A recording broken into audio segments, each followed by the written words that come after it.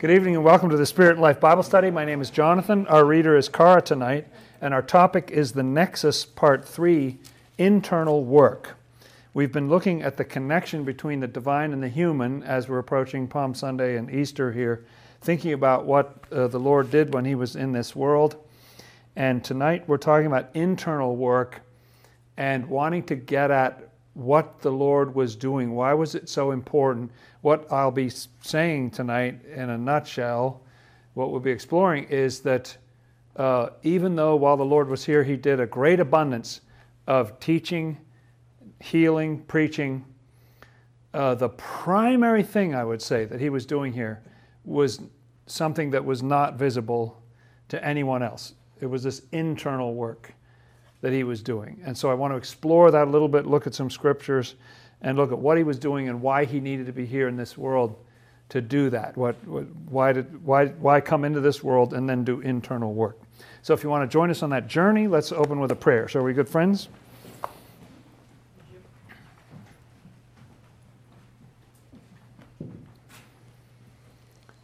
Our Lord and Savior Jesus Christ, You are the one God of heaven and earth. We thank You, Lord, for this circle of friends here, both in the room and online. Thank You for bringing us together in Your name. We open the pages of Your word, seeking for You, Lord, seeking to know Your heart and Your mind. Amen. Amen. Delight to be with you, friends, those of you who are here, those of you who are watching online, getting the audio and on the phone. Always makes me happy to do this. And we're talking about this internal work that the Lord did. I want to start tonight by reading a passage from the epistles to get into this a little bit. And it's in Paul's epistle to the Ephesians. So how you get there, if you don't know your way around too terribly well, is that you start from the 4 Gospels in the New Testament, you head right, and you go through the Romans and Corinthians, Galatians, and you get to Ephesians. And I'm in chapter 6. Toward the end there, the last chapter of that book. And Paul says a very interesting thing to these Ephesians. Let's start at verse 10 there. Finally, my brethren, be strong in the Lord and in the power of His might. Put on the whole armor of God, that you may be able to stand against the wiles of the devil. So this is talking about spiritual protection against evil, right? Against the wiles of the devil. So put on the whole armor of God so that you can stand this kind of attack from hell that's going to come. And then it says this wonderful phrase. For we do not wrestle against flesh and blood, but against principalities, against powers, against the rulers of the darkness of this age, against spiritual hosts of wickedness in the heavenly places. Yes. What I take that to mean is that our battle in this world, I talked last time about who Jesus' enemy was and said there was no human being in this world that it was his enemy. Who he was wrestling against, what he was wrestling against, was of a spiritual nature. And Paul's phrase here that we, in the Old King James, we wrestle not against flesh and blood. We're not wrestling other human beings who have flesh and blood as we have. We're wrestling against what Paul calls these principalities and powers, which is a phrase that he often uses for spiritual forces in the afterlife, in the other world. Principalities and powers. It may mention this world, but it's the rulers of the darkness in this world. Isn't it something like that it says there? Mm-hmm. Against the rulers of the darkness in the world, against spiritual wickedness in these higher heavenly places. So it's spiritual. And so Paul is saying he's talking to the people of Ephesus, the new Christians there, and saying, we're not wrestling against other people. Our problem is not, the Romans. Our problem is not the Jewish people or something. Our problem is spiritual. That's what we're wrestling against. And I would submit that Jesus' struggle was the same. His battles. I don't want to use the word struggle because one of the things I want to talk about tonight is that I think in some ways it was very painful for him. I don't think it was actually difficult, like oh, he could hardly do it or something. There are various indications that he did not have a problem. In fact, he welcomed the spiritual battle. That's what he was here for. But that battle was taking place on a spiritual level. But so wouldn't you say, well, if you're having a spiritual battle, wasn't your situation in the spiritual world much better? For, why come, it's like going down in the basement to deal with the aerial on top of the roof. Why would you, it doesn't make sense. Why would you do that? Why was it so important to come down into this world?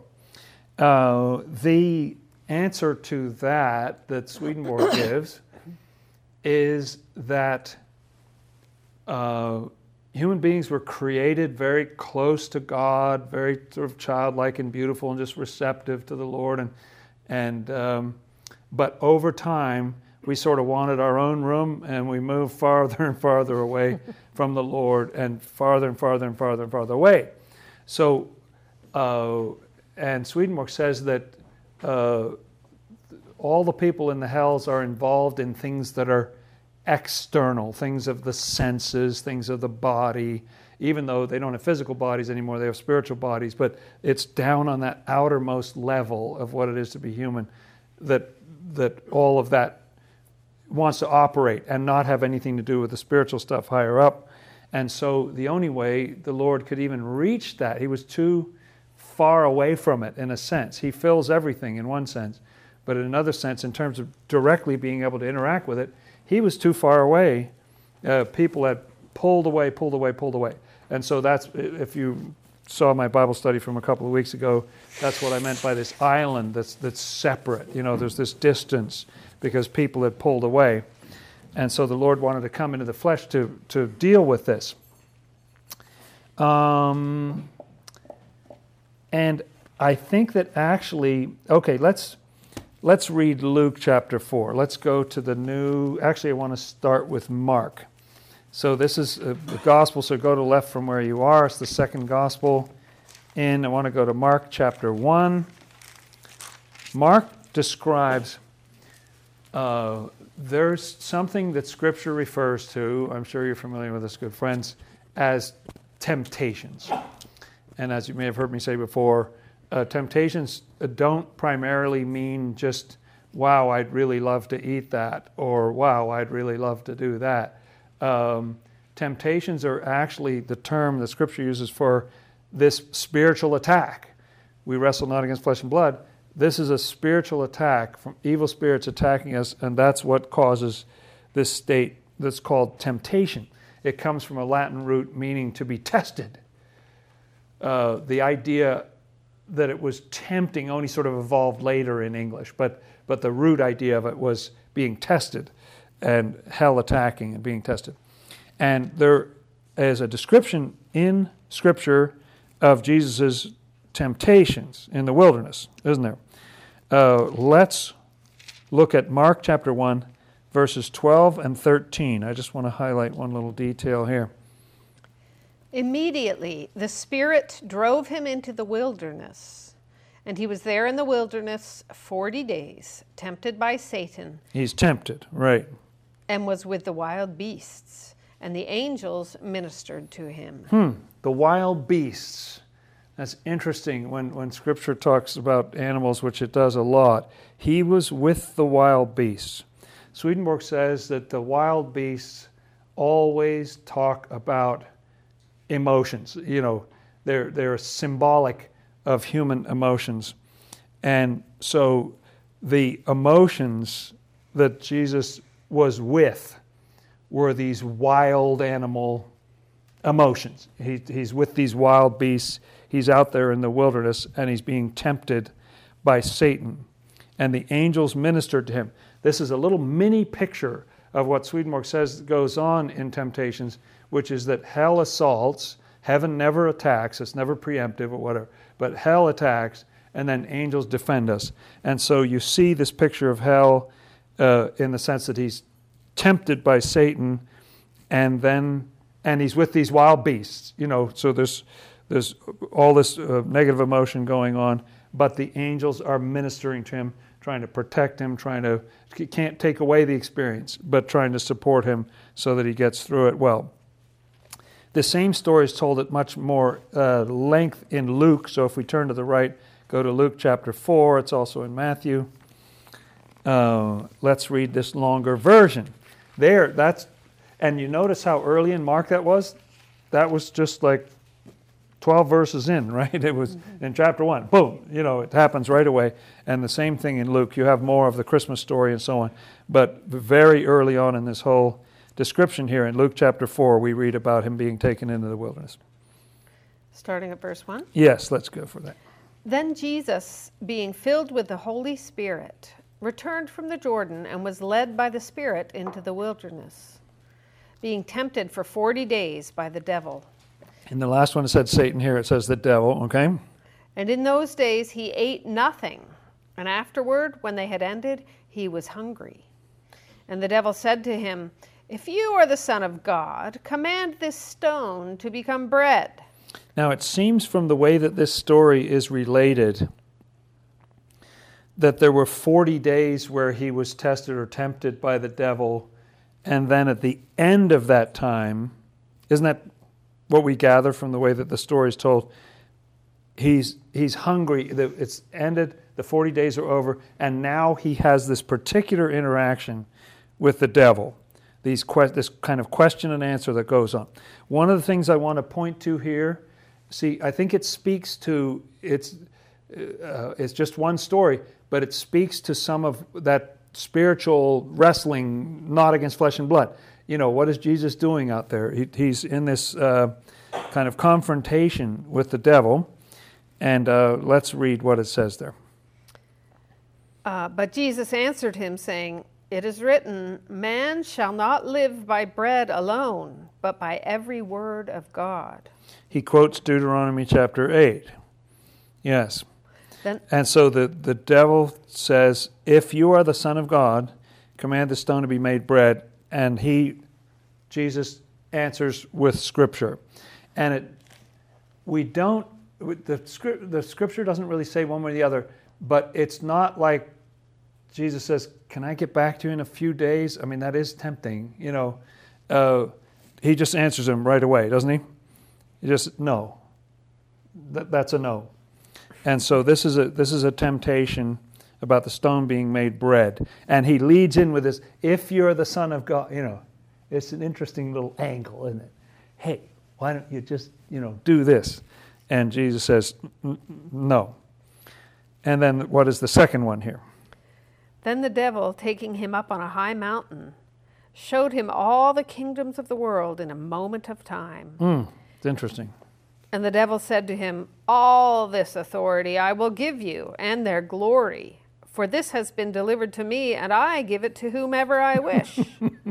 So if Jesus could just be in the hierarchy under the devil, he would have all, it's a pretty sweet situation, because the devil said, hey, I own all this.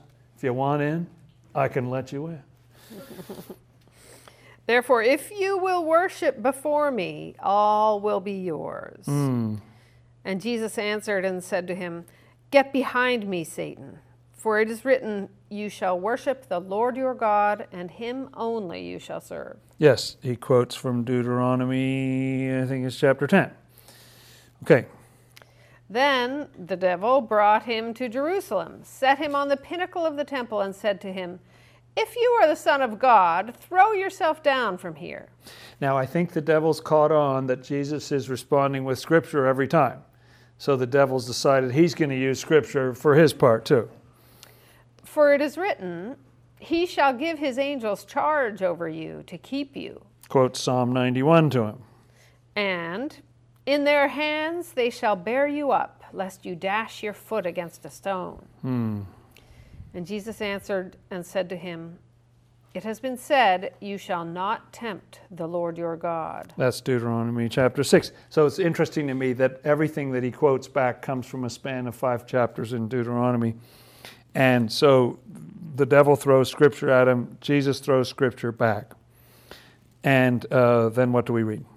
Now when the devil had ended every temptation, He departed from him until an opportune time. Yes. It's not exactly a settling ending to the, No. It says, okay, I'll be back. You did well this time around, but I'll be back. And then look at what it says in the very next verse.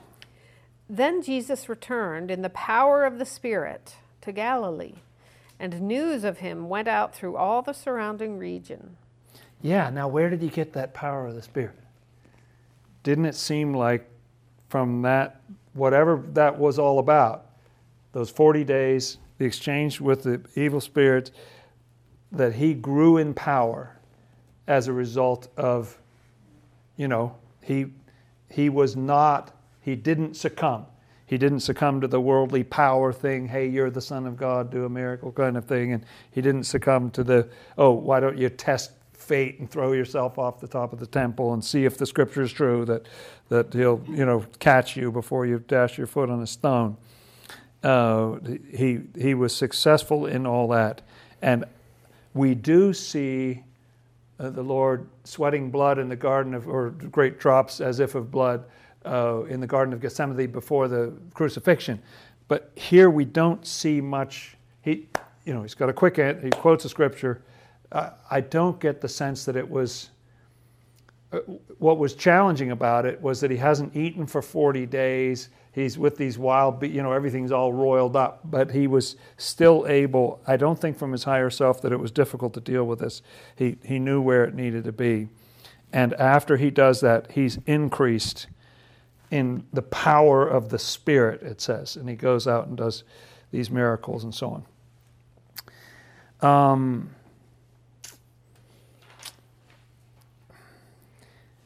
Part of what's going on is that God, as he is in himself, could never have had that exchange that we just read there. Not going to happen. God, as he is in himself, is not going to be able to have this face-to-face conversation with what is called here the devil. Swedenborg explains that the devil just means hell. There's no one great devil who's equal to God or whatever. It's just the aggregate of evil spirits or hell. But that hell is attacking him and trying to persuade him through worldly power, through other means. But he is not. He's got his priorities in the right place and does not succumb to that and gets more spiritually powerful as a result. The weird thing I've always thought about this story in the wrong way. I've always thought about it that here he is just starting his ministry, and then, unfortunately, he had this horrible experience. It does figure that the evil spirits want to get you when something's new. Have you ever noticed that? Like you enter a new state or a new situation, that's when, there's some sort of test or temptation or something like that. But it seems, it's so unfortunate that he went out into the wilderness and he's hungry, and then just when he's weak and all this roiling emotion in his lower self, that's when the devil comes in and is trying to get him to do this or that. But I didn't have my head straight about all that. The whole reason he came into this world was to have that conversation. He wanted to get close enough to talk directly. We wrestle not against flesh and blood, but against these principalities and powers in these dark places. The only way you can get there is through the flesh. And even the flesh, when the flesh is hungry, when the flesh is tired and all that. He's out in the wilderness in a state of deprivation. That's when this can be activated. It's the thing that I assume that people, certainly speaking for myself, I don't like going through anything remotely like that. I want it to end. I don't want to have anything to do with it. The Lord came here. That was a big part of what he came here to do. It's like, good. You're the biggest devil I've met yet. Good. I came here to have this interchange. Because he wanted to come into this world. Through the flesh, he was able to have access to these lower parts of this world of spirits that you can't get to if you're God Almighty on the top of everything. Don't know if I can make that clear, but because these evil spirits are in outermost things, when Jesus is in outermost things, they've got access to him and they're able to have this exchange. And what happens as a result of the exchange is that Jesus is able to organize them, put them in their place. He gains power over them. Okay, you're this type, you're that type. He's able to do things from his point of access in this world that you couldn't have done from, God on top of the highest mountain kind of thing. He welcomed it.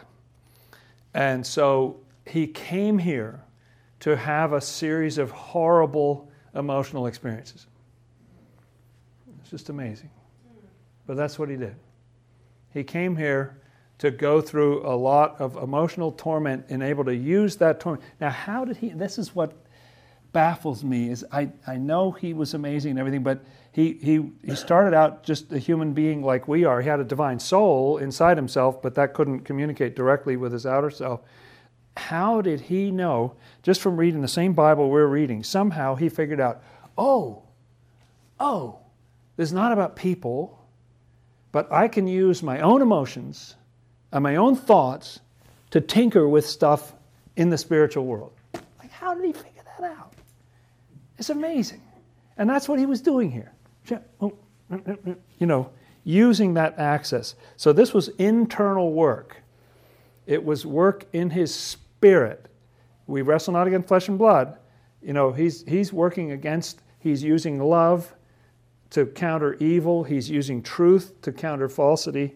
And you see him do it with the evil spirits there. Even though they're quoting Scripture, they don't have it right, and they're using it for the wrong purpose. And he quotes it correctly. Let's look at some other... this was a fascinating... Let's just go real quick to... So go to the Gospel of John, go through Acts and Romans to Corinthians, 1 Corinthians chapter 15. Just wanted to read a little detail here. It's just a curious thing. I don't know what this means. But didn't we start out tonight with reading Paul's epistle to the Ephesians? He's talking to the Ephesians, and he's telling them, we're not wrestling against flesh and blood. Well, look at what he says, what Paul says to the Corinthians in 1 Corinthians 15. I want to go to, let's say, jump into verse 28. 20 what? 28.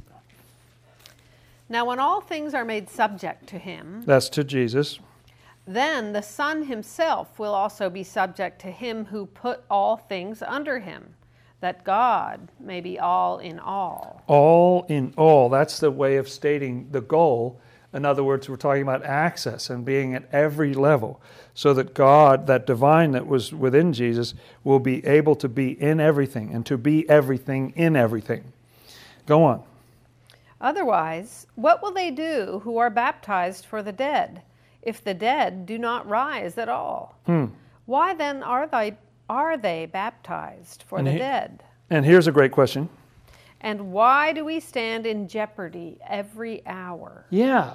Why do we stand in jeopardy every hour? And I think, again, talking about wrestling with spiritual things, why are we in jeopardy every hour? And then what does he say here? I affirm by the boasting in you which I have in Christ Jesus our Lord, I die daily. I die daily. We're in jeopardy every hour. I die daily. What is Paul talking about? And then what does he say right after that? If in the manner of men I have fought with beasts at Ephesus, what advantage is it to me? If the dead do not rise, let us eat and drink, for tomorrow we die. Yeah.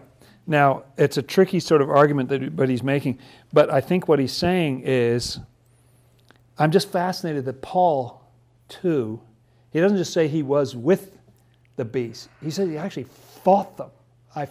And where did he fight them? At Ephesus, the very place where the Ephesians are, who he wrote to about wrestling not with flesh and blood and all that. It's just interesting to me. And I think what this is hinting at is that Paul, too, and we see this in various epistles that he wrote, he was struggling with these same kinds of things. Not in the way Jesus did, not with an infinite soul, but just as a regular human mortal. He was wrestling with these beasts. I think that's what it's talking about, the same sort of beasts. And what would be the point of all that if there's no life after death? Then we might as well just eat and drink, get on with it. Just like, why would you wrestle? And the implication is that wrestling comes from not drinking and not eating, like it's self-restraint or something. If there's no life after death, why don't we just go crazy? Just do whatever we want. And then what does he say in the next couple of verses? Do not be deceived.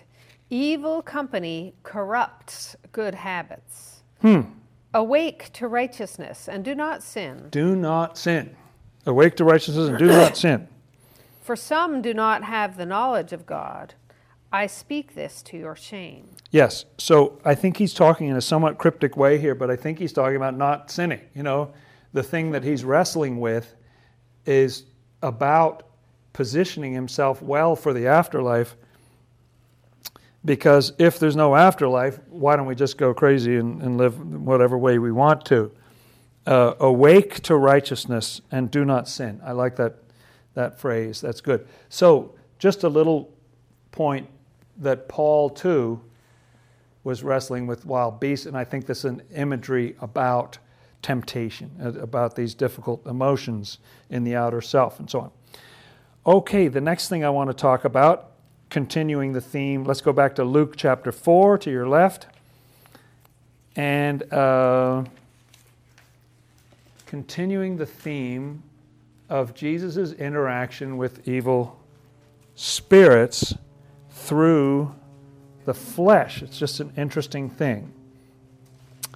Look at 4, and let's start at verse 33.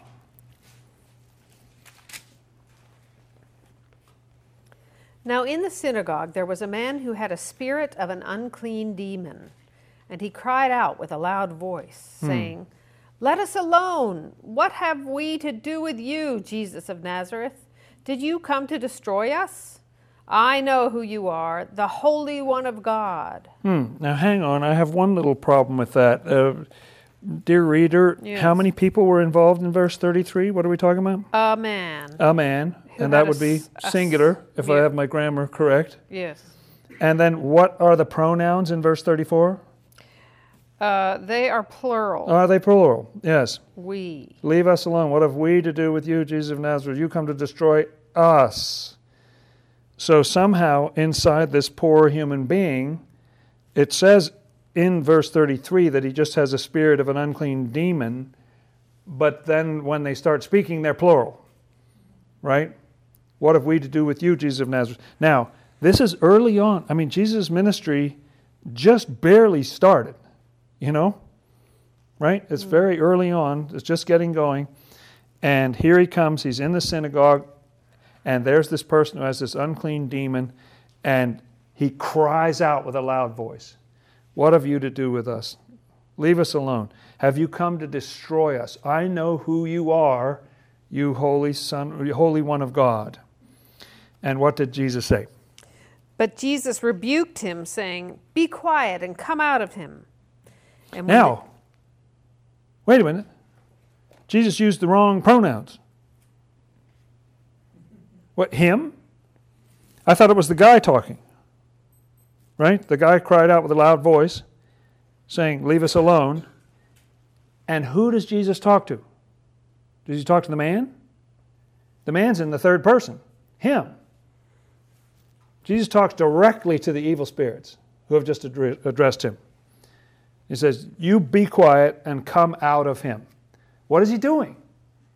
He's separating this guy from these evil spirits, right? Separating the two of them. The guy obviously feels so attached to these evil spirits that he speaks on their behalf. They're sort of speaking through his mouth. He said, What have we to do?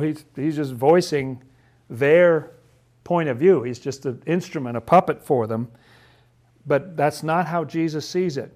He sees a distinction between that person and those evil spirits. He talks to the evil spirits directly from his position in the flesh and says, Leave, and the devil's thrown out, And tell me a little more about that. And when the demon had thrown him in their midst, it came out of him and did not hurt him. Then they were all amazed and spoke among themselves, saying, "What a word this is! For with authority and power he commands the unclean spirits, and they come out." And the report about him went out into every place in the surrounding region. Now, I don't get the impression here, we don't have anything specific, but I don't get the impression that Jesus was just like pouring sweat and thinking, oh, I don't know if I can do it. This is pretty nasty situation. I've never handled something like this before. No, not a problem. He knows instantly what's going on. He knows, oh, you're a human being, but you have evil spirits. I'll talk to your evil spirits. I'll separate the evil spirits from you. That's part of the work that I'm here to do. And with authority and power. Not messing around. Tells them, go out. And knows exactly how to drive them out. And everybody's amazed. It sounds like the person sort of convulsed, but it says the demon threw him in the midst or something, but didn't hurt him. Came out of him, didn't hurt him. They just left. And everybody was amazed. What is this? What is this? With authority and power, he commands the unclean spirits, and they come out. And so the Lord's reputation spread all over the place. Let's read one more like this. These are so fun. Let's go to the left to Matthew chapter 8.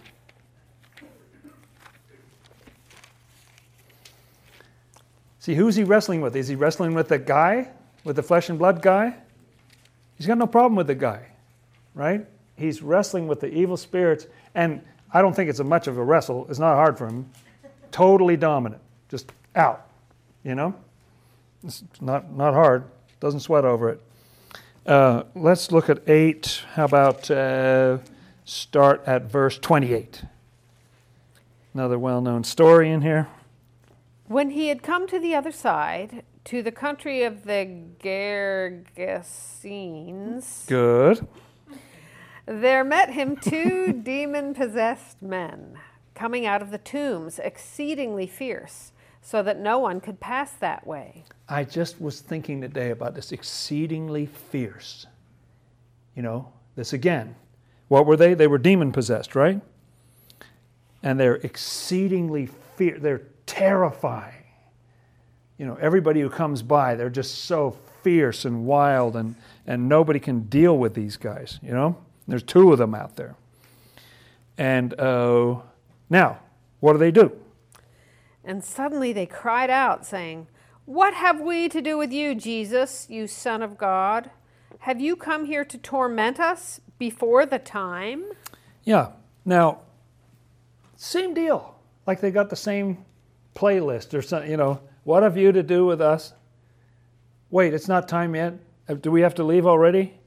Kind of a powerless little statement, isn't it? They've been obsessing this person, having a good time. These 2 guys, and now Jesus comes along, and he doesn't even say anything as far as we can tell, right? He just walks up, and they go, and they acknowledge him immediately as the Son of God. You're the Son of God. What are you doing? And they we have nothing to do with each other. What are you doing? You come here to torment us. So what happened? Now a good way off from them, there was a herd of many swine feeding. So the demons begged him, saying, "If you cast us out, permit us to go away into the herd of swine." Isn't this interesting? So first of all, you bargain, well, can I stay up? And then it's like, no, you have to go to bed. Well, can I leave the light on? Or like you just have a second bargain, right? So they don't want to leave, but then it's like, well, if I have to leave, okay, send me into the pigs. How about that? And he said to them, "Go." Now, is this a person who's sweating with this thing? He's like, ooh, it's really hard. Ooh, don't know how to deal with these bad guys. Ooh, so fierce. There's 2 of them, only 1 of me. No problem. He's got this licked, Go. He doesn't even say, he says 1 word in the whole exchange. Am I wrong? The only thing he says, they're freaking out. And he just says, go. Off they go. That's it. Okay. And what happened? So when they had come out, they went into the herd of swine. And suddenly the whole herd of swine ran violently down the steep place into the sea and perished in the water. Yes, this is a story that also has a symbolism as well as being, physically real and true and so on. And the part that's interesting me tonight is that here are two people who were so sort of welded to these evil spirits and the evil spirits to them that they speak on their behalf, they act on their behalf, they're fierce and horrible and attacking people and everything. As soon as they see Jesus coming, they start freaking out and they're worried about it because they realize they're in the presence of greater power than themselves. And they're bargaining and saying, well, if we have to go, okay, could we go over here? And he just says, go, and they go, and they're out. And the Lord has again separated those two people from all that mess that was inside their hearts and minds. He's not wrestling against the flesh and blood. He's helping this flesh and blood. He's wrestling against, and I don't think it's hard, but it's the powers of wickedness in dark places. That's what he's dealing with. I love those stories. They're so great. I want to read John 14. Let's turn to the right and go to the Gospel of John. I want to read John 14:30. Now, I was reading a different translation this week, and it has an interesting phrase in it. Let's see what it is in the New King James here. 14:30. Jesus is talking to the disciples. It's at the very end of his life, and what does he say here? I will no longer talk much with you, for the ruler of this world is coming, and he has nothing in me. He has nothing in me. An interesting phrase, and it's the same kind of thing in the Old King James. In the NRSV, it says, he has no power over me. And I think that is the gist of what it's saying. He has nothing in me. It's just what those evil spirits were saying. What have I to do with you? There's a complete difference here. And so he has no power over, that's what I'm talking about. They're powerless relative to the Lord. He has all the cards. But he's not, he doesn't extinguish them. He doesn't vaporize them. He just says, leave him, go, yes, you can go over there, go into the pigs and so on. But in a strange way, it is also for the protection. He's doing this, he's doing a difficult maneuver in a very careful way. It's not it's not like the evil spirits are screaming like they've been burned with acid or something. They don't like being separated from somebody, but the Lord just says, okay, you're done, move over here. And you see how in the flesh, he's moving these people around. Swedenborg says that although in Scripture there's only this kind of one story of this time with the devil or with Satan at the beginning there, and then you have the crucifixion at the end, Swedenborg says that Jesus was continually undergoing temptations. From the time he was pretty young, I gather from the time about 13 years old or something, he was going through these spiritual battles. So he'd been through years and years and years of this. This is internally what's depicted by Joseph being in prison for so many years before he came out and ruled Egypt. And Swedenborg says there were particular reasons why he couldn't reveal at that time that this is what he was going through. So he did not let on to the disciples what he was going through. Just occasionally he'll say a little thing like he does in Luke 9:23, which we can turn to if you want to real quick. What does he say to them there?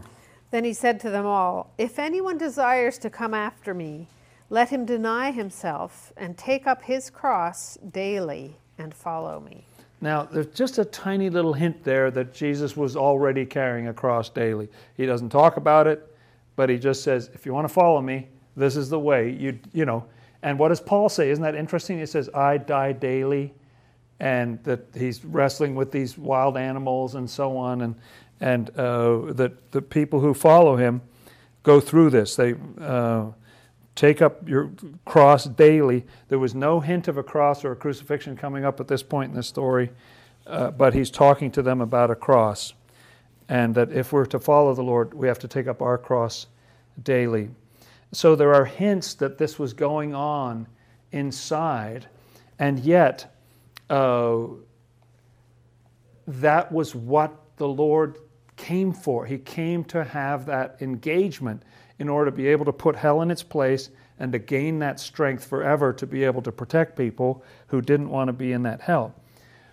Swedenborg says that Scripture does actually talk about what the Lord went through, as you may know, good friends. It's just in a little portion, a little known portion of the Scripture known as the Old Testament. Don't know if you've heard of it.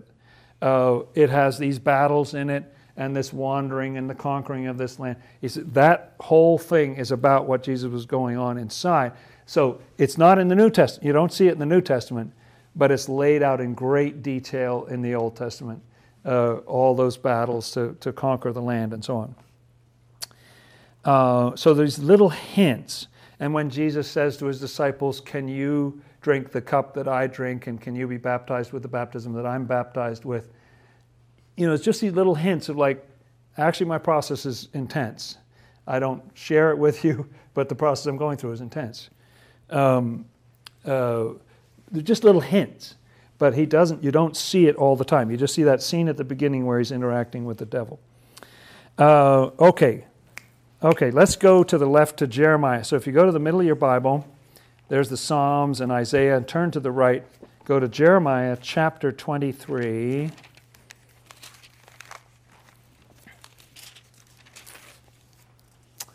Jeremiah 23.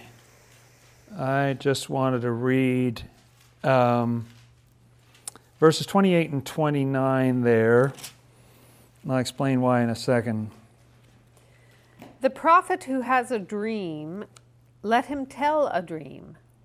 And he who has my word, let him speak my word faithfully. What is the chaff to the wheat, says the Lord? See, there were a lot of false prophets around giving false messages and so on.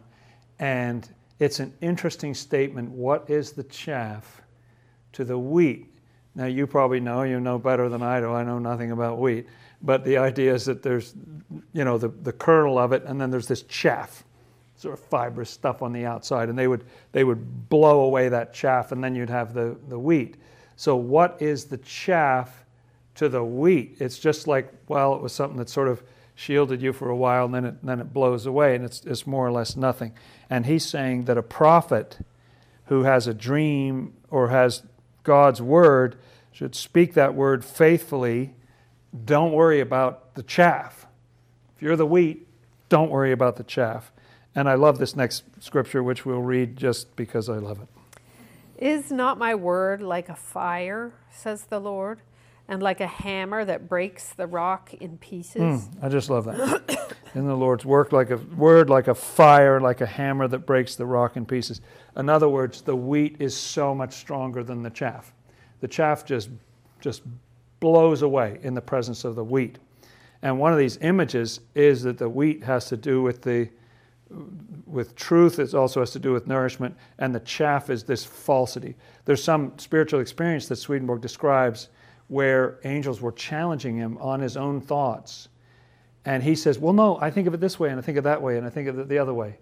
And then at the end of the experience, he sees, in the spiritual world, he sees his old ideas blowing away like chaff to the north of heaven. Just sweet. So look at this in the New Testament then. Look at Matthew chapter 3. Turn to the right. Jumping all over the place tonight. Thank you for your patience. Good, kind, and gentle friends.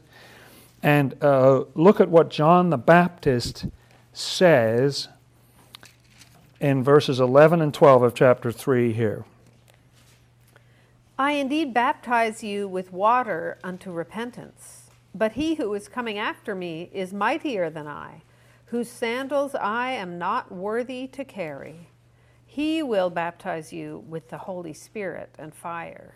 And listen to this. His winnowing fan is in his hand. Oh, a winnowing fan was what you used to blow away the chaff. This big fan, and blow. So the chaff is attached to the wheat, but if you fan it hard, the chaff blows away, and you've just got the useful wheat left over. So his winnowing fan, so this is the Lord coming into this world, his winnowing fan is in his hand. And he will thoroughly clean out his threshing floor and gather his wheat into the barn. But he will burn up the chaff with unquenchable fire. I woke up early this morning, thinking about that phrase. That phrase came to mind about the winnowing fan. You see why it would come to mind? He comes up to these people who are attached to these evil spirits, the chaff, and he sees them as wheat. You're wheat. You're completely surrounded by chaff. But I see you as wheat. You are not chaff. And I got a big old fan here, and I'm going to blow that chaff away. And he drives the evil spirits away from them. And he's able to separate the wheat from the chaff and separate the human being from these evil forces that were around it. And the people themselves may have felt like, well, no, this is who I am. This is, I'm fierce. I am out here and I terrorize people or something. But the Lord, no, that's not who you are. And he'll drive the evil spirits away from them and separate them. His winnowing fan is in his hand. He'll gather the wheat into the barn, but he'll burn up the chaff with unquenchable fire.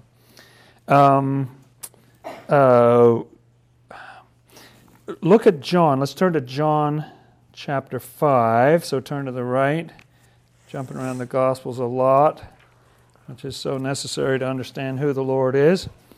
John chapter 5. And he goes to this person. This is about the troubling of the waters and everything.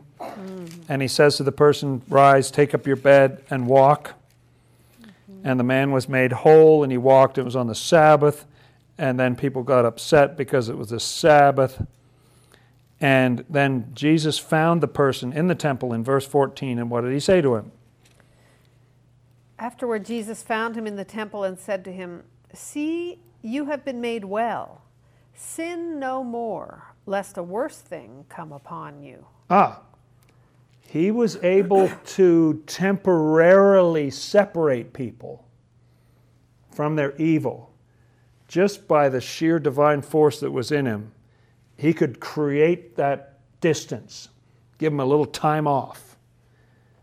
But it was very important that they sin no more, or else they'd bring that chaff right back in there and it'd be worse than it was before. So it's an important thing that go and sin no more. I'll create, so he came into this world and said, I'll create the distance. I can do that. I can come close enough that I don't even have to say anything. They just start screaming and hollering when I come close.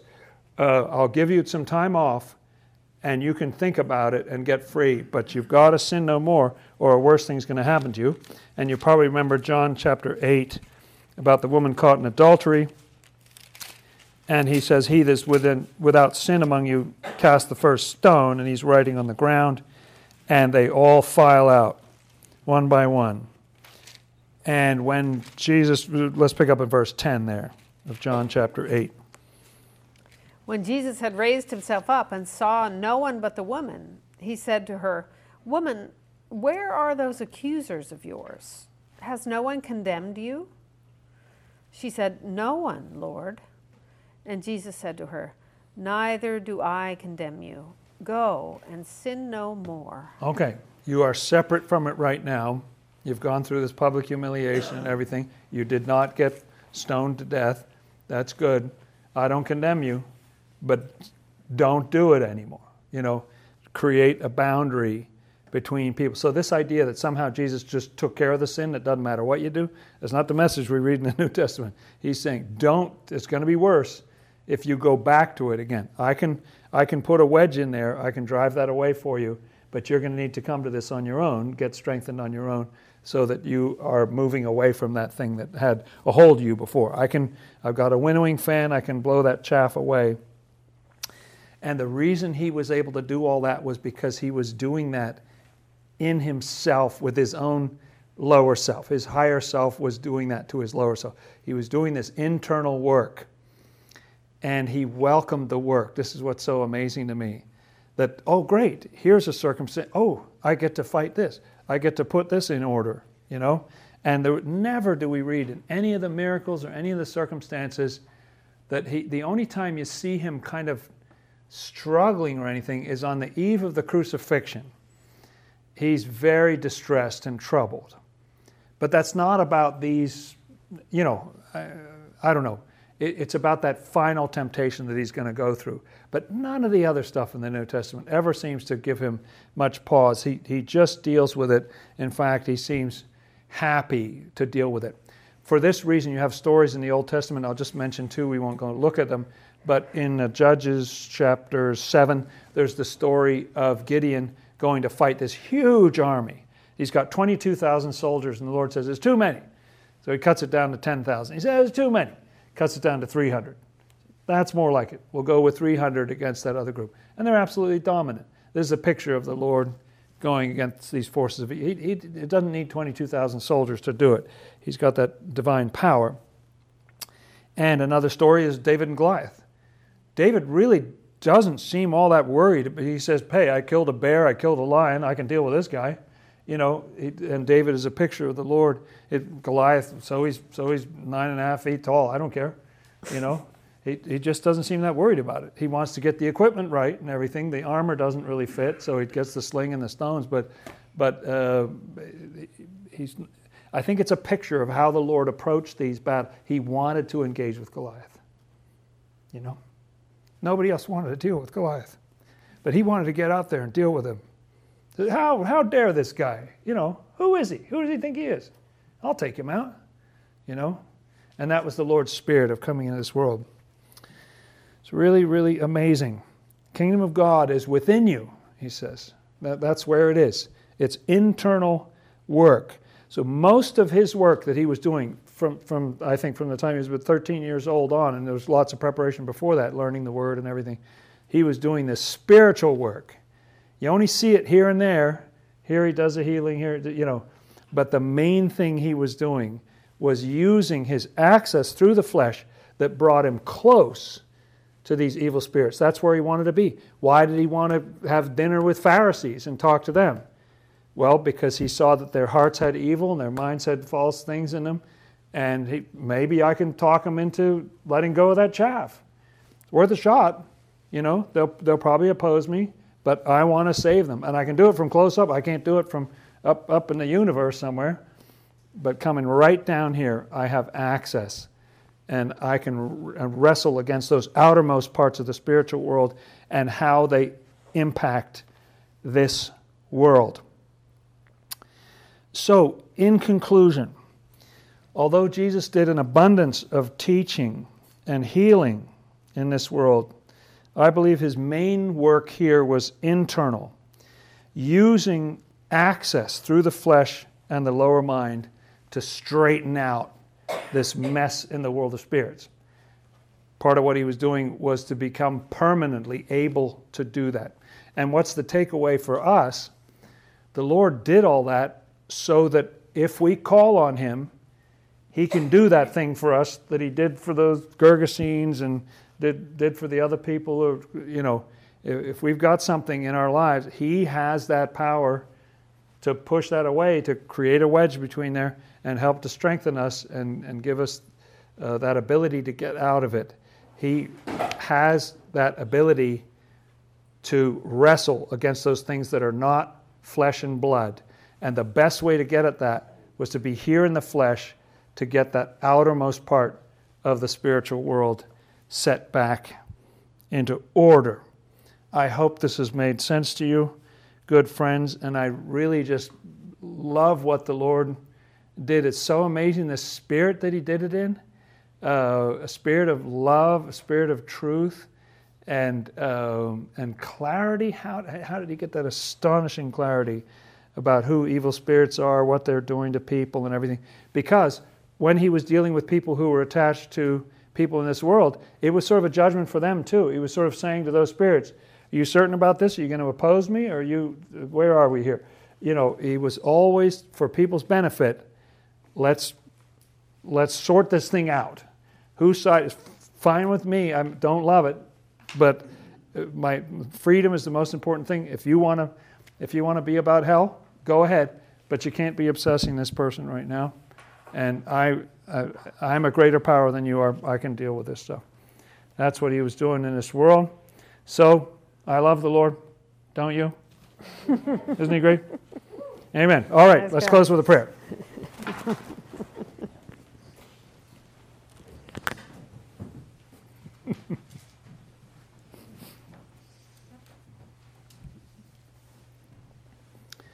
Our Lord and Savior Jesus Christ, we thank you for bowing down the heavens and coming into this world, gaining that amazing power and bringing that to bear on these situations, freeing your children, Lord, driving those evil spirits back, organizing them, making life better for them, better for people in this world, and amassing that power of the Spirit that you got from that interaction with the devil out in the wilderness, becoming that power infinitely and forever. We thank you, Lord. Our Father, who art in the heavens, hallowed be thy name. Thy kingdom come, thy will be done, as in heaven, so upon the earth. Give us this day our daily bread, and forgive us our debts, as we also forgive our debtors. And lead us not into temptation, but deliver us from evil. For thine is the kingdom, and the power, and the glory forever. Amen. Let's keep on repenting, friends, so the Lord can do that trick for us.